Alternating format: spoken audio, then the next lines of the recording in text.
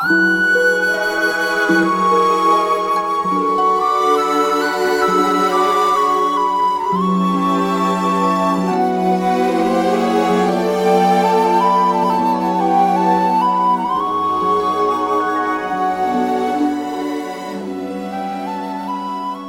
to a new edition of the Neon Jazz interview series with jazz singer Stacey Ken.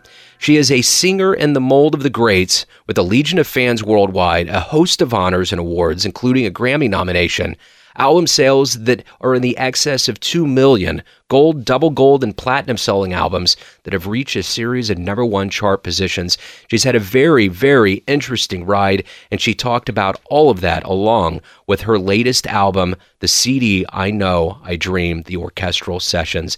It got 5 stars in Downbeat, won the Album of the Year in the vocal category at the 2017 Jazz Japan Awards, and she is always captivating the crowds as a performer. So get to know her and dig this interview, my friends. Thanks for taking a minute out for Neon Jazz. It's a pleasure. So I want to go ahead and dive right into your album, I Know I Dream, the orchestral sessions, and I've really had a chance to wrap my head around it, and it's such a magnanimous melding of both the jazz and the classical world. So I want to know with you, what was kind of your vision for this and how you want the listener to feel after they consume this album? Yeah, I really like this question, and I love talking about this because this was a project that was a long time coming and in the works before we got into the studio.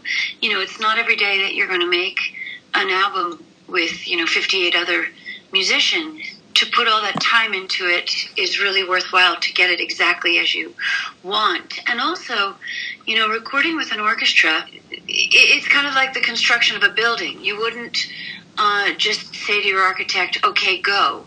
Because when those arrangements start to be written out, and crafted, there's so much work that goes into so many parts and so many specifics in the harmony that you really want to make sure that you're going down the right path before you set it in stone, And I think that Jim's in my vision, and when I talk about Jim, it's Jim Tomlinson, who's the sax player in my band and also my husband and my producer and the songwriter. We had a very specific vision, and that is to say that with orchestral albums, the ones that are the most successful to us in our minds, I'm not talking about, sales and financial success, I'm talking about musical success, of course, are the ones where you really get a great marriage between the vocalist, the artist, and the orchestrations and the arrangements. Because there's so much you can do with an orchestra, and in fact, the danger is that you can do too much, because there's so much possibility to write and overwrite. And the kind of singer that I am, I'm a very intimate song singer and storyteller, and we didn't want the story to get lost. And so the people that we looked to, who really were our inspirations, happened to come from Brazil. People like João Gilberto and Tom Jobim. When you see these guys up on stage, João often with just his guitar, or João with a full orchestra, he's still João Gilberto very much at the center. The sensibility doesn't change. The way in which he delivers doesn't change. He just happens to be embellished by this vast orchestra. Same thing with Jobim. There's so much minimalism, there's so much space, and yet there's so much going on at the same time. And so those were really our inspirations. What's interesting about this, and you talked about, where jazz meets classical, the people that I'm talking about, Jobim primarily as a songwriter and arranger, who is really one of my greatest heroes of them all, is also downwind of that classical world. His influences come from the French Impressionism, from Ravel and Debussy and Villa-Lobos and Chopin, and I come from that world as well, so I already felt like we crossed paths along this path several times. And so it was very easy to look to them and think that I didn't have to be overpowered as the singer just because I happened to have 58 people. When I say overpowered, I mean, just over-embellished. And that can happen. This wasn't a swooping, sweeping, dramatic Hollywood score.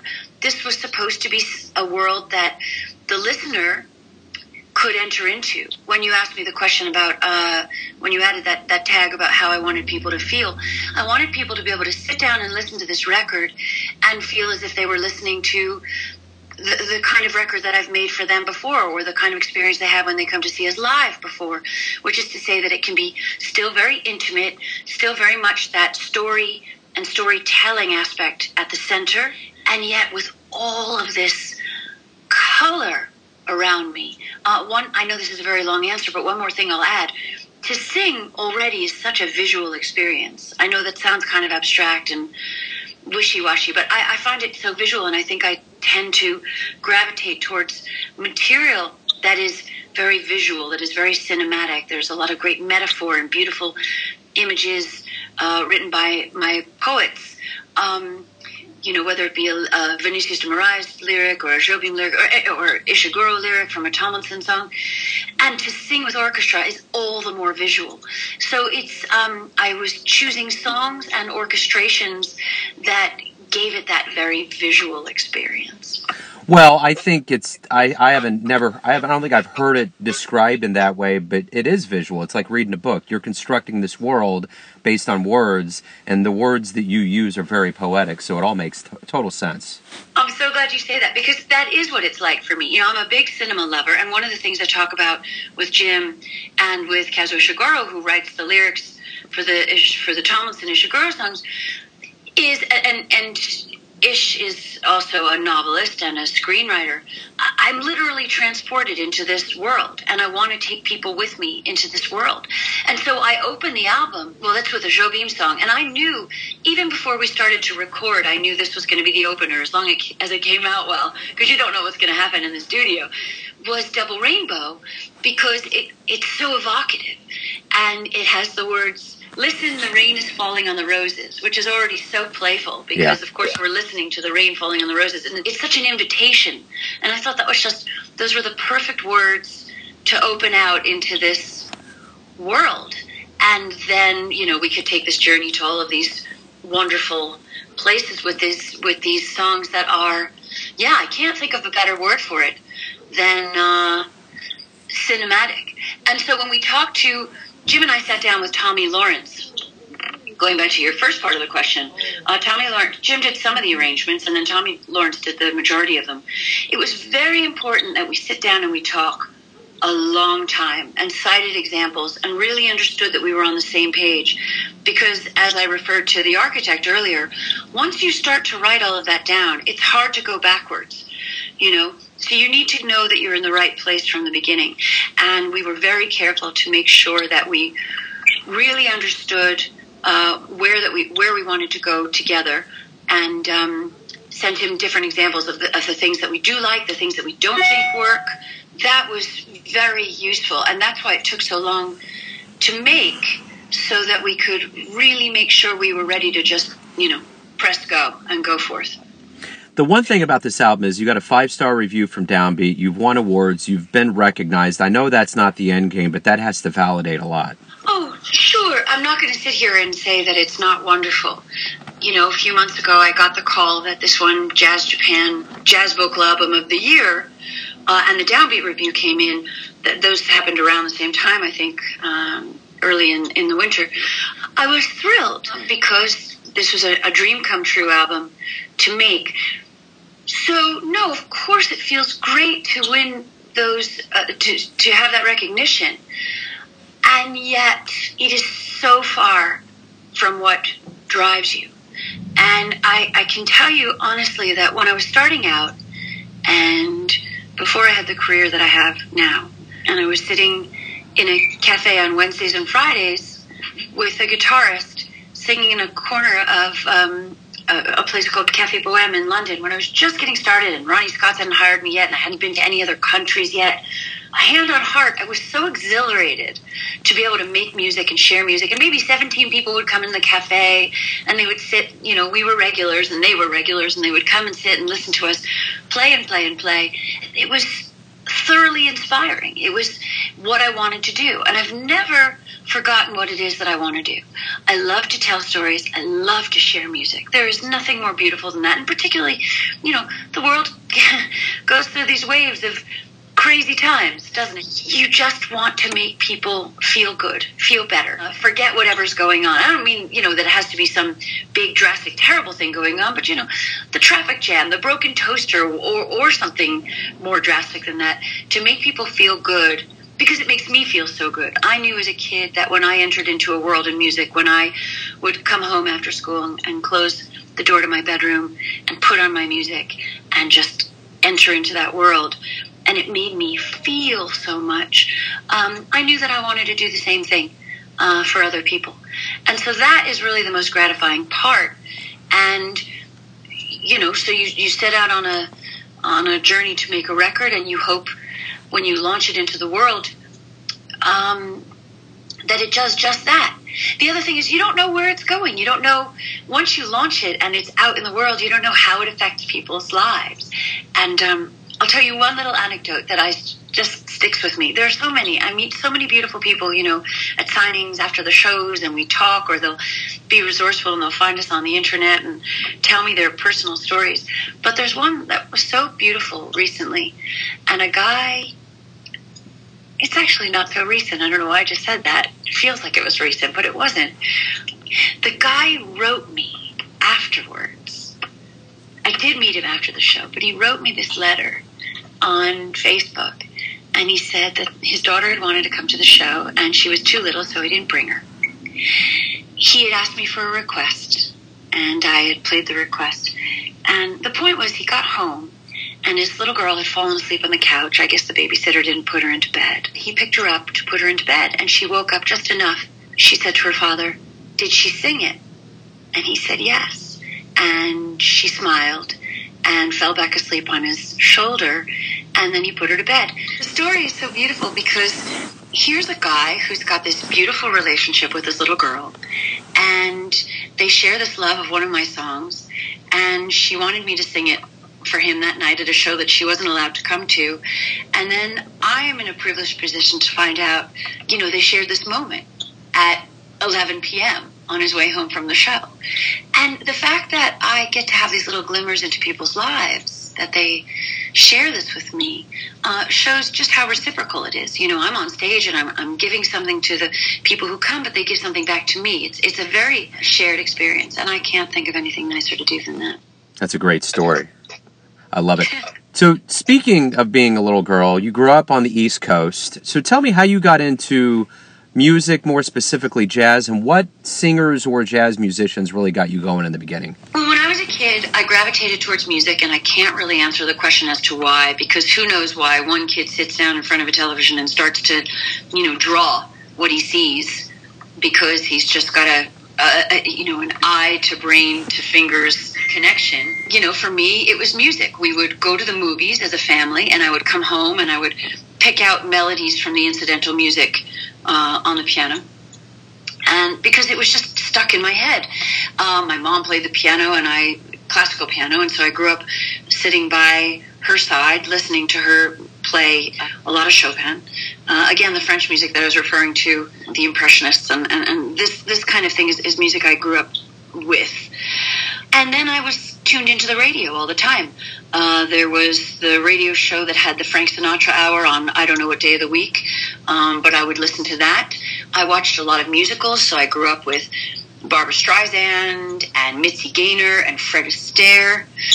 And then I think that everything integrated, and I found my way into jazz, but not by direct line. I had older brothers and sisters, so I was exposed to more American hippie music, so I grew up on Crosby, Stills, Nash and Young, and I really wanted to be like my older siblings, because everybody does, and they were quite a bit older than I was, so I thought they were very cool, and I was listening to their music, and Cat Stevens and Joni Mitchell and all of this, but mixed in with the musicals.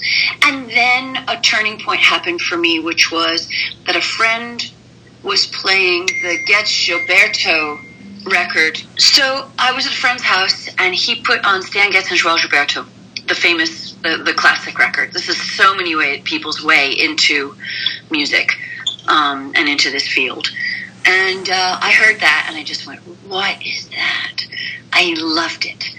I didn't get it, but I heard this voice and guitar of João Gilberto, and I was completely hooked. I think there was something in that music that really spoke to me, without me being able to describe it at the time.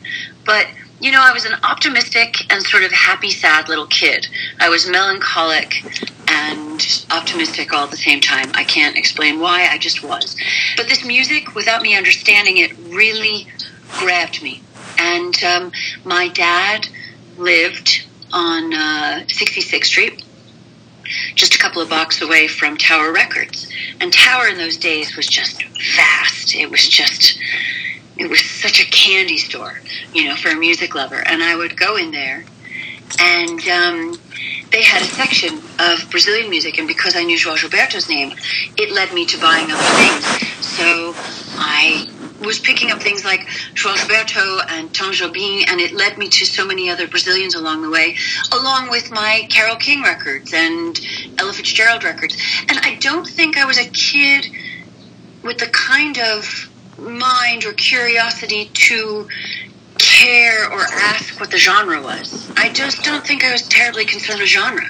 I think I just heard what I loved, and it spoke to me, and that was it.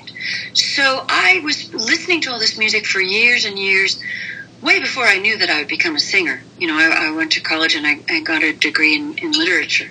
So I had no idea that I was going to sing, but I think I was, quote unquote, studying music all along because I just listened to so much music. I was devouring it, and so I think I was working behind the scenes unconsciously for all those years.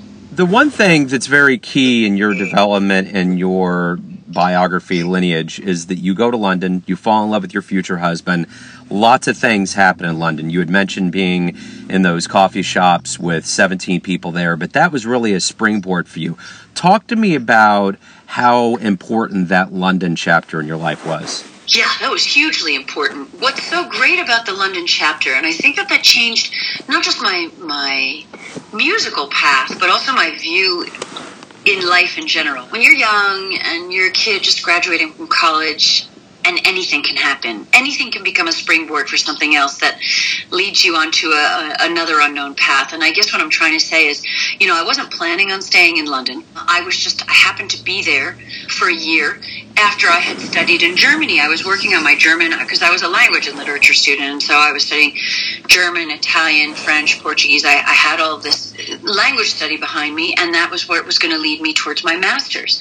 And I went to visit some friends in England, and I needed a break because I had done 4 years of undergrad. I had already started working towards my master's. I was spending every summer in between my college years at Middlebury in Vermont studying at the language courses. I guess what I'm trying to paint the picture of is that I was a little burnt out and I needed a break, and I went to London really just to take a time out. And I didn't, I was in my early 20s and I didn't quite know what I was doing yet. The reason that is so key is because I ended up auditioning on a course at the Guildhall School of Music, which was just a 1-year postgrad course. That's a very safe thing to do. It was a 1-year course. I thought, well, I love music. They're probably not going to take me anyway. I hadn't studied music in any sort of official capacity. I hadn't studied it at college. I was in another field altogether. But I auditioned and I got in. And this was all so impetuous. And I got this visa to stay as a student. And word of mouth started to spread about me because when I was at the college as a student, people often call the colleges and ask kids to come in and play for their private parties. So I was getting party invitations to come and sing with other students at the Natural History Museum or British Telecom Tower, all these kinds of things. And I got this job in this cafe where they hired me twice a week.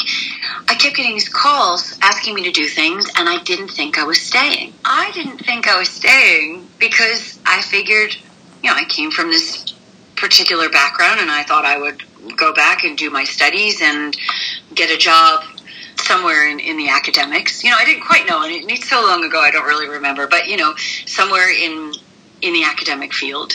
And so when I started to sing and word of mouth started to spread about me more and more, and a lot of things started to happen. I made a demo at the college, and so I sent that to 3 people, and all 3 of those people I sent it to led to something else. One was the Richard III film with Ian McKellen. One was to Humphrey Littleton, who played me on the radio and said, "Watch out for this girl." And it was just a demo. I wasn't really expecting anything. And one was to a guy who has since died, but he was at Polygram Records at the time. Then I got introduced to Candid Records, and they signed me for a record deal.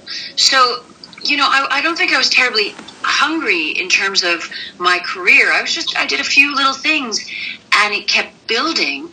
And that's what left me with this philosophy that, you don't know who you're going to meet any time in your life who's going to change your life. Jim obviously changed my life because I met him at the college and we got married right after college.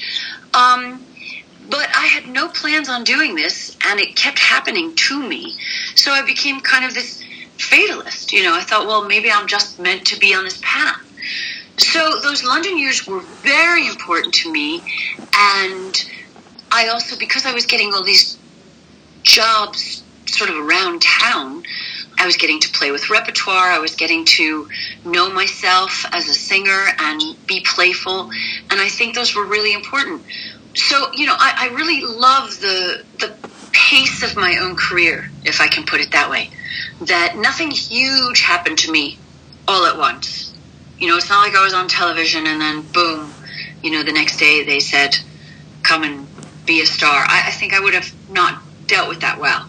I think this thing gradually just grew and grew and grew until, then I got a tour offer to come to Sweden. This guy was in the audience in a little London club and asked me to come and tour for 3 weeks in Sweden. He was a promoter. And then Ronnie Scott's hired me for the opening sets. And then they said, it was kind of one of those lines, kid, a lot of people come and see you. We're putting you in the main slot. And then it just kept growing until suddenly I was in, 20 countries and then 50 countries. And I don't think I had never really planned it. It grew at a great pace. And I think that allowed me to grow along the way. And that's been very important for me. Speaking of growth, one of the biggest growth spurts that you can have either as a performer or a listener or a fan is the shows you see live. Early on in your life, what jazz show did you see that really moved you? I saw Art Blakey when I was in Germany, and that was amazing. He was towards the end of his career and life, and I was just a kid. I found that tremendously exciting. And when I was in New York, when I was at college, I saw so many good things. What I want to ask you now is, generically, why do you love jazz? It's interesting that you asked me about why do I love jazz. It's a vast category. And I talked about being a kid and not really paying too much attention to category. And I think even to this day, I don't pay that much attention to category. I love music. I love music every single day of my life. It is in my head and it is in my life day and night. And even when I'm off tour, it is such a huge part of my life. I wake up and I go into the kitchen and Jim's making coffee and I pick up my guitar and he picks up his flute and we start playing and we talk about it and we put it on. It's hard for me to answer and say that it's jazz per se. And I realize that, this is a jazz show and we're going to talk about jazz. And I think that I do gravitate towards this genre more than others because quite simply, I love the harmony. The harmony speaks to me more than the harmony of a pop song. There are so many complexities to it. There are extensions in it that just, in a chord, that exhilarated me as a kid and still do today. And I wouldn't have been able to explain what was going on in the chord before. And yet I knew that it reached me in a way that maybe other harmonies didn't. And I love the groove. I grew up listening to Ella singing with Duke Ellington at the Côte d'Azur, and it had such a great groove to it that it just moved me. But this is where I have to stop and say, it's not exclusively jazz, because this is the genre that I sing, but I also, wake up and I go right to my Schubert. That's who I was listening to this morning, so that's why he comes to mind.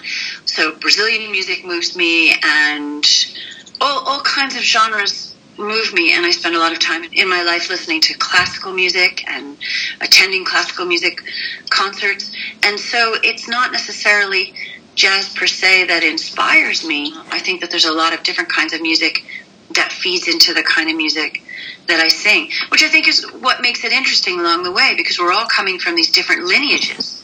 I'm really inspired by the music of, I watch a lot of Satyajit Ray films, and I love Satyajit Ray's music.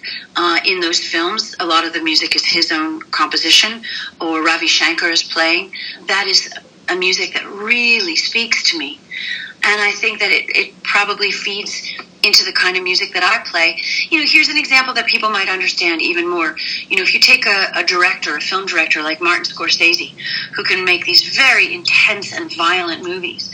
Martin Scorsese's love of film, if you hear him in interview, there's so much variety in what has inspired him along the way. I heard him specifically speaking about his love of Powell and Pressburger, the British team who made things like The Red Shoes and I Know Where I'm Going.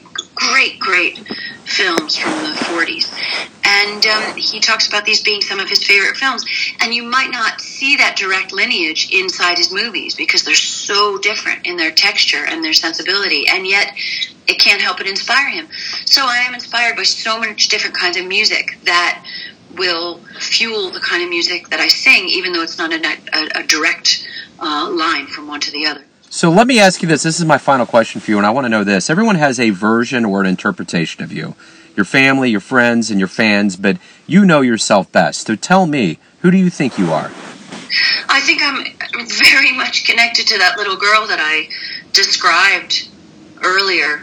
I grew up feeling pretty melancholic but optimistic, and I think I am still that person.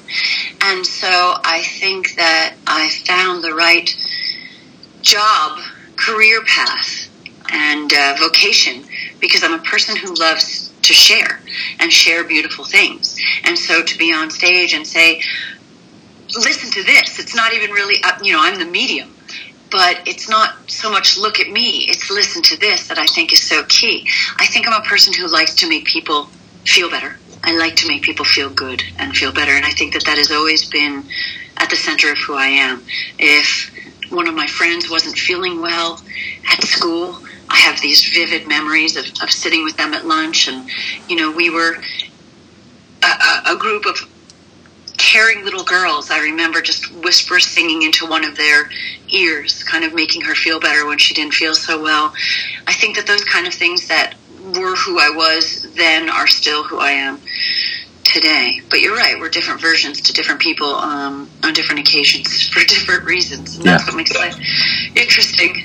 Without a doubt. Stacey, thank you for taking some time to talk about your world of music. I really appreciate it. It's really a pleasure. Thanks for listening and tuning in to yet another Neon Jazz interview, where we give you a bit of insight into the finest players in Japan, New York, Kansas City, and spots all over the globe, giving fans all that jazz. And thanks to Stacey for her time, her music, and story.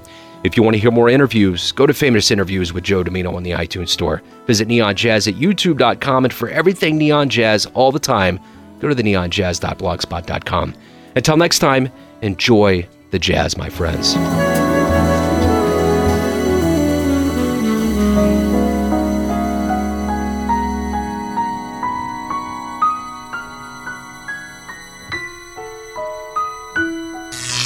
Neon Jazz.